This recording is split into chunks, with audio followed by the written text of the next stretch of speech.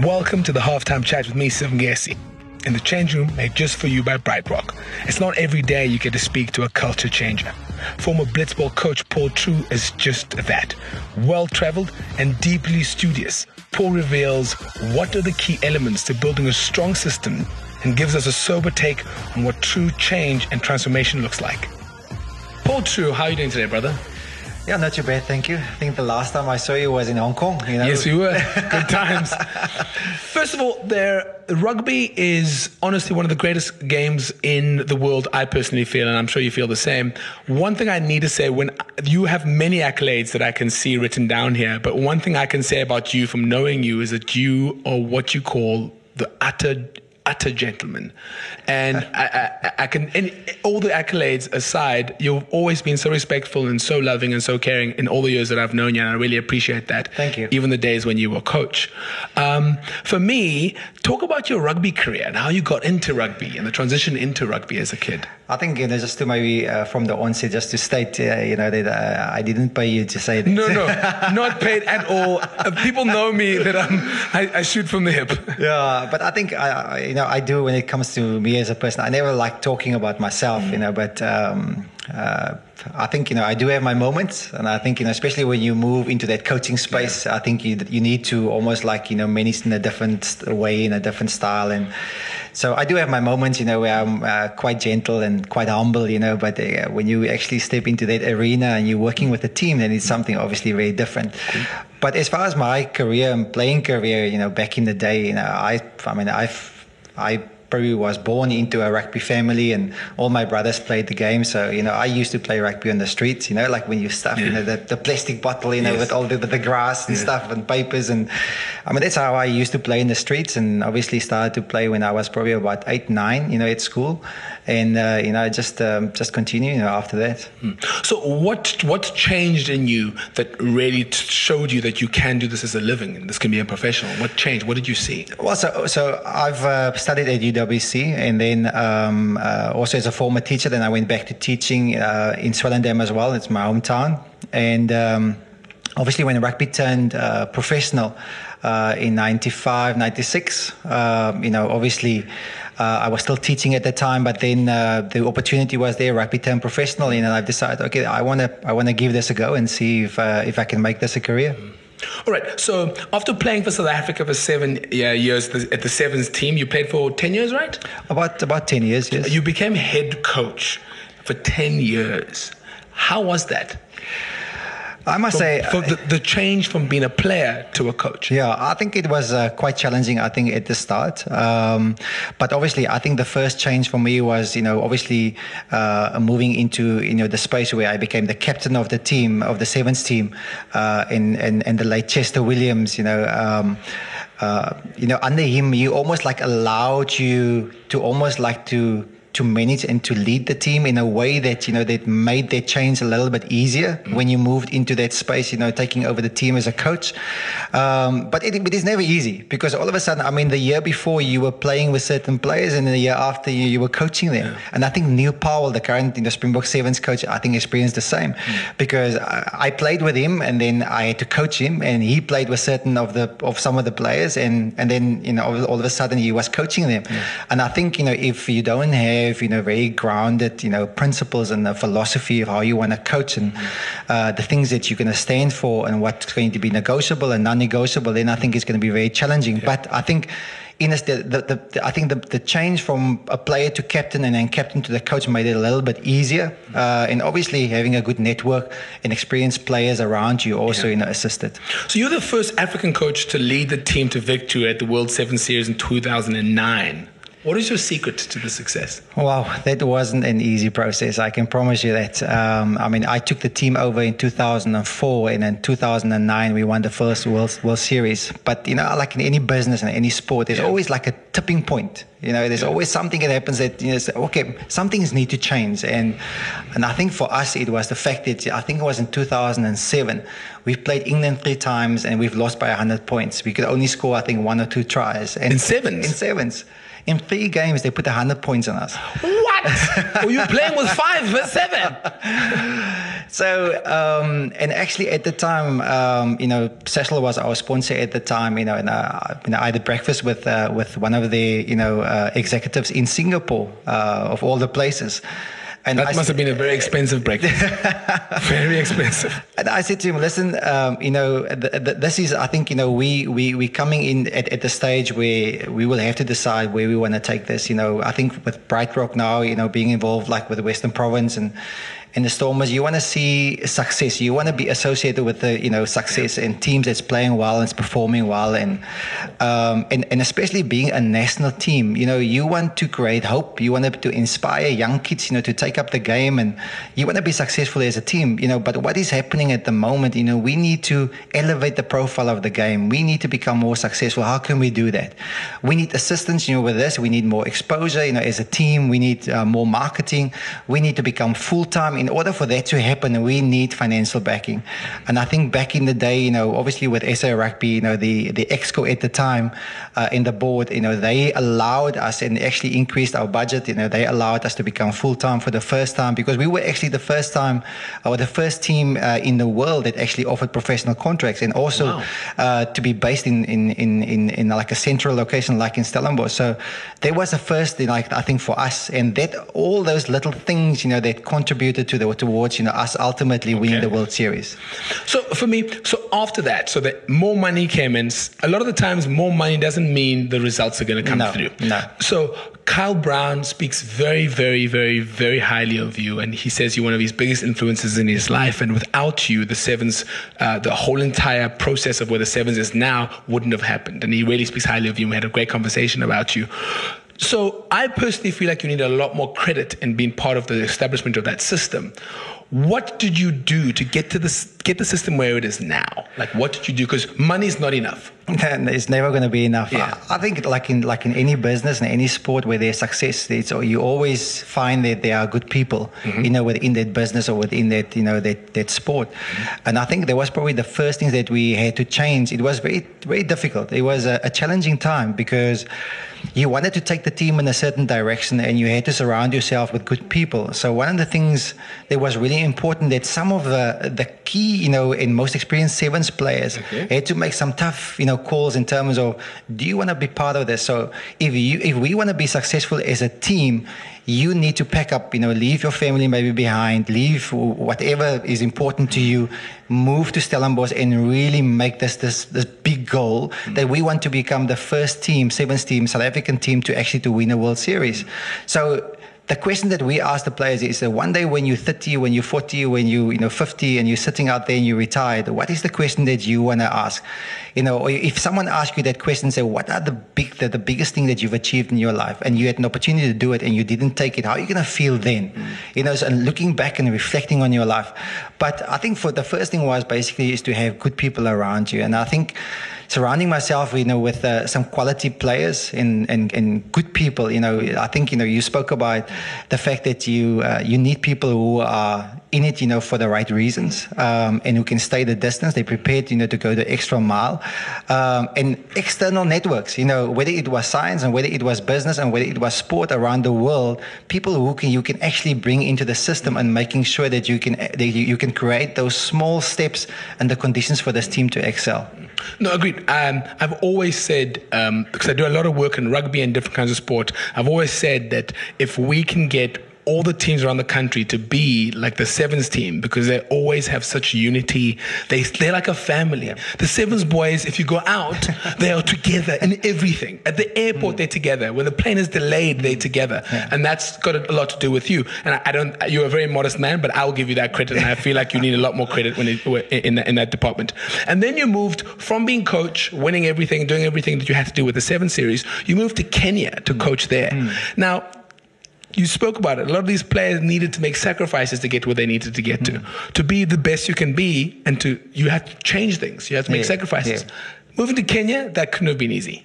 How was that change? I think the most difficult part of that was probably leaving a family behind. Yeah. And I think, in a sense, any player, and you spoke about Carl, and I think, the most difficult part for them is parting ways with the team, with the family that you've been involved, with for so long. And I think that was probably the most difficult thing for me.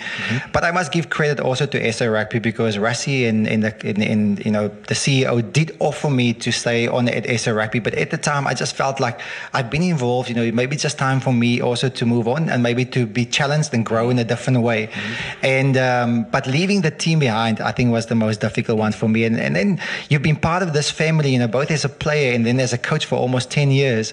And now all of a sudden you're competing against the same team. That was very, very challenging for me at the time. So I had to make peace with the fact, you have a different family now, you have a different team that you're coaching, and you have to move on. But that took time. I think I'm only settling in now eventually. Okay. And then the change between 15s rugby, 7s rugby to 15s rugby. Let's talk about that, because a lot of people don't understand. It's not just 8 less people on that field. There's different things that are done differently. What is the change? First of all, could you just explain to people the difference between 7s and 15? It's not just a numbers game, but you coaching 15s and differently coaching 7s. How's that changed in your whole? So obviously in 7s, and from a coaching perspective, the dynamics is different. I mean, like in 15s, you will have more like your set pieces, like your lineouts and your scrums and your kicking game, which is more important. And obviously your defense, which is, equally important in 7s as well. 7s, very much more fast-paced. You need different kind of athletes, and it's unique, type of like specimen that you actually need for 7s.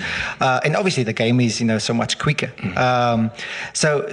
So moving, from 7s to 15s, was a big change for me again. So my whole life has been this roller coaster of change, because firstly, from a player to a captain, then from a captain, to a coach, and then from moving from the Springbok 7s to Kenya, and then from Kenya and 7s to 15s, and all of a sudden, to do something that I've actually never done before.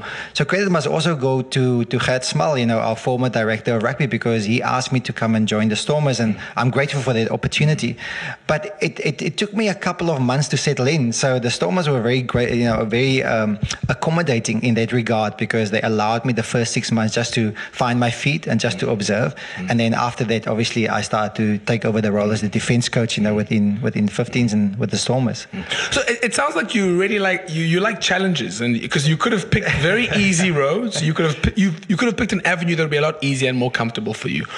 Is that like a personal thing that you are trying to go through? Do you teach your children this about change and challenges and taking it on the chin, or is it just you've been dealt these cards, just deal with it? I think it's obviously a process, and I think you must go where your aspirations are, and obviously where the opportunities come up as well. But I think I wanted to challenge myself. I wanted to see, can I do this? And again, even now, being involved with the Stormers in Western Province for almost 5 years, and also consulting with Japan, because it's a different culture again, so all of a sudden you were in Kenya, you had to deal with a different culture, and now you're moving into that space where in Japan, you don't quite understand the language, so you have to communicate in a different way. And I've always been a person who's been chasing knowledge, and I want to continue to learn and to grow in different ways, in different areas. And I think I've always wanted to challenge myself in that regard. Okay, so another thing that I've always been a fan of is sometimes I watch you on the sideline. It's like rugby, you see it in slow motion, and differently to many of us. So a lot of us just see collisions, scrum, pass the ball, pass the ball, pass the ball. Do you ever get a chance just to enjoy rugby without seeing 5 meters that way, that's a scrum, that takes that's 8 men, but like it's the same as me watching a film sometimes. I'm always like, this is going to happen, this is going to happen, this is going to happen. Do you still have a chance to enjoy rugby? I think it is difficult because I'm very analytical, and I think that's what I meant. Analytical. Yeah. Analytical is the word. Yeah. Thank you, English gods. Thank you. And I think when you're a coach, you always look through that lens at when you're watching sport, and especially when you're watching rugby. But lately, I think I've also come to enjoy. I think the finer things in life, and also when it comes to sport, and just to try to relax and not to analyze too much. But so basically what I do now is I just go to a game and I watch it, and even though I like that now, like the World Cup, I would download the games afterwards, and then I will do my analysis. The times, I'm struggling with the times. 12 o'clock during the day. What are you doing at 12 watching rugby? But it's difficult. It is difficult, but I mean, you get used to it. And I think once you're a coach, you're always going to be a coach, and then it's like almost and coming, from a teaching background as well. I think that also makes the change a little bit easier. So because you come from teaching, my mother comes from teaching. 33 years as a principal. Is it not difficult to look at the people that you coach as students, or sometimes you have to look at them as part of the team? No, I think it's the if you understand how learning occurs in teaching methodology and coaching methodology, that it becomes easier, because there's a lot of transfer between different codes and between business and sport. And I think those are the kind of things, if you understand the principle of learning, it becomes easy, because you know how people learn in a certain way, and you're connecting the dots. Agreed. And you're looking for certain behaviors. If you're very principle based, you understand that things are run according to a system, then it becomes easier. Okay. So all the questions I'm asking you aren't all going to be easy. I'm going to throw in something. Listen, curveball. So some people who are listening here might not agree, but for me, I know how it is. I'm a black man in a space that's predominantly white. You are a person of color in a space that's predominantly. I was hoping that question wasn't going to come up. No. Don't worry. I'm not gonna. Don't worry. How has it been a person of color in the system of rugby? Yeah. Without not being specific to any experience. I think it's. I've always been a person that firmly believes in the principle of fairness, the principle of equality, and I think if you speak to every single black coach out there, because I can only now. I mean, I've been a player and I understand that space, but now as a coach, I think. What is really, I think tough for black coaches out there at the moment is that, they're not getting the opportunities. I think that they could maybe also be given to coach at that elite level. So I think in a sense that the black coaches sometimes feel like they've been marginalized, and they're not being given the fair opportunities, to prove that they also can coach at that level. And I think the landscape is changing a bit. And I think there are concerted efforts. And I think SA Rugby, because they have the authority and the power to appoint coaches, like they've done with the SA schools and like they've done with all Sharks. like they've done with the other national teams. But I think the time has also come when it comes to the franchises, that our black coaches need to move out of that assistant coach space into the head coaching space. And I think it's only when that is going to happen. We've seen, the impact of Sia, being the first ethnic black captain, of the Springboks. We've seen the impact of that, on us and with our history, as South Africans, what that, has on us as a nation. And I think it's important. The day that we're gonna see an ethnic black coach, as coach of the Springboks, or any black coach, as coach of the Stormers or the Sharks or the Bulls, I think that's really when people are gonna start to resonate with their team and with us as a country. That's the only way. And you see what's happening in cricket now. You see what's happening in other sports, even globally. What is happening within other countries as well. They're instituting policies to make sure that people are being given opportunities. Now, what black coaches are asking is not to be given, a free ride. What they're asking for is an opportunity to prove themselves. They're not asking, for anything else. They just want a seat at the table to make sure that, let me also come and present. Let me also at least show you that I have the skills and the competencies to coach at that level. And I think that is a very difficult one at the moment. So when it comes to fairness, when it comes to equality, I think we still have a long way to go in making sure that everyone has got a fair and equal chance, to coach our franchises and to coach our top, Currie Cup teams, and also to coach our national teams. But to anyone who is listening, when you do get given the chance, do it well, do it incredibly well. When you get the opportunity, make sure you do it big and you don't let anything slide. But I think, that's probably where some people has got it wrong, because quotas, within equality law is actually unlawful. It's only when you're suitably qualified that you actually can coach at that level. And I've always believed, for me to become the Springbok coach, or to become the Stormers coach, I need to be almost like overqualified at my present, role that I'm doing now, to make the jump to the next one. So to make sure for any black coach out there, and whether you're black and whether you're white, it actually doesn't matter, because to make that step up, to the next level, you need to be qualified to coach at that level. And that's why, for me, from a personal perspective, I try to connect and to interact with so many coaches, internationally, and whether it's my studies and whether it's coaching and whether it's business, to make sure that when you move into that space, that you're ready to take up that role and you can be successful. Agreed. All right. Finally, the final question, because we had you for 20 minutes, is change. What does change mean to you? Because for me, out of everyone we've ever interviewed, you've spoken about change, taking on challenges the most. What does change mean to you? Follow the bounce. Good luck with that. Good luck with following the bounce of a rugby ball. It's not a soccer ball. It's a rugby ball. Yeah, I think it's you almost like you have to also understand the space that we're in at the moment, in where life is taking us, where business is taking us, where technology is taking us, where sport is taking us.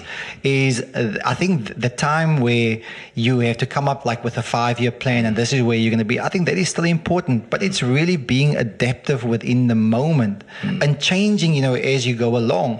And for me, that has been, when I talk about change, that is for me what is the most important, to equip you with the skill sets, the competencies to almost like to cope with that kind of change. So I can now say to you, okay, so because I can move from a coach to, from a player to a coach, I can move from 7s to 15s. It's different sports, it's different things, it's different environments, different cultures.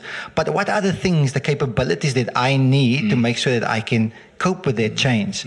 So for me, change is all about, if I'm a coach and I'm coming into a new environment, how will that affect the people, in the current environment, and how is it going to affect me, and how am I going to deal with that?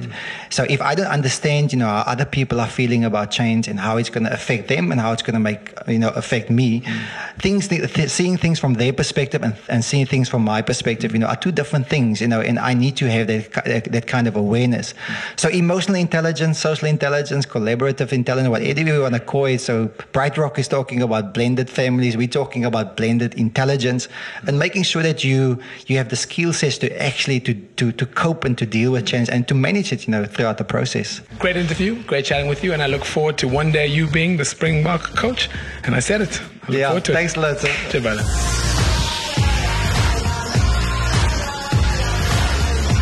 And that was Halftime Chat with me, Sir Ngesi, in the change room made just for you by BrightRock, the first ever needs-matched life insurance that changes as your life changes. For more episodes, subscribe to In the Change Room on Iona FM, Spotify, iTunes, or wherever you listen.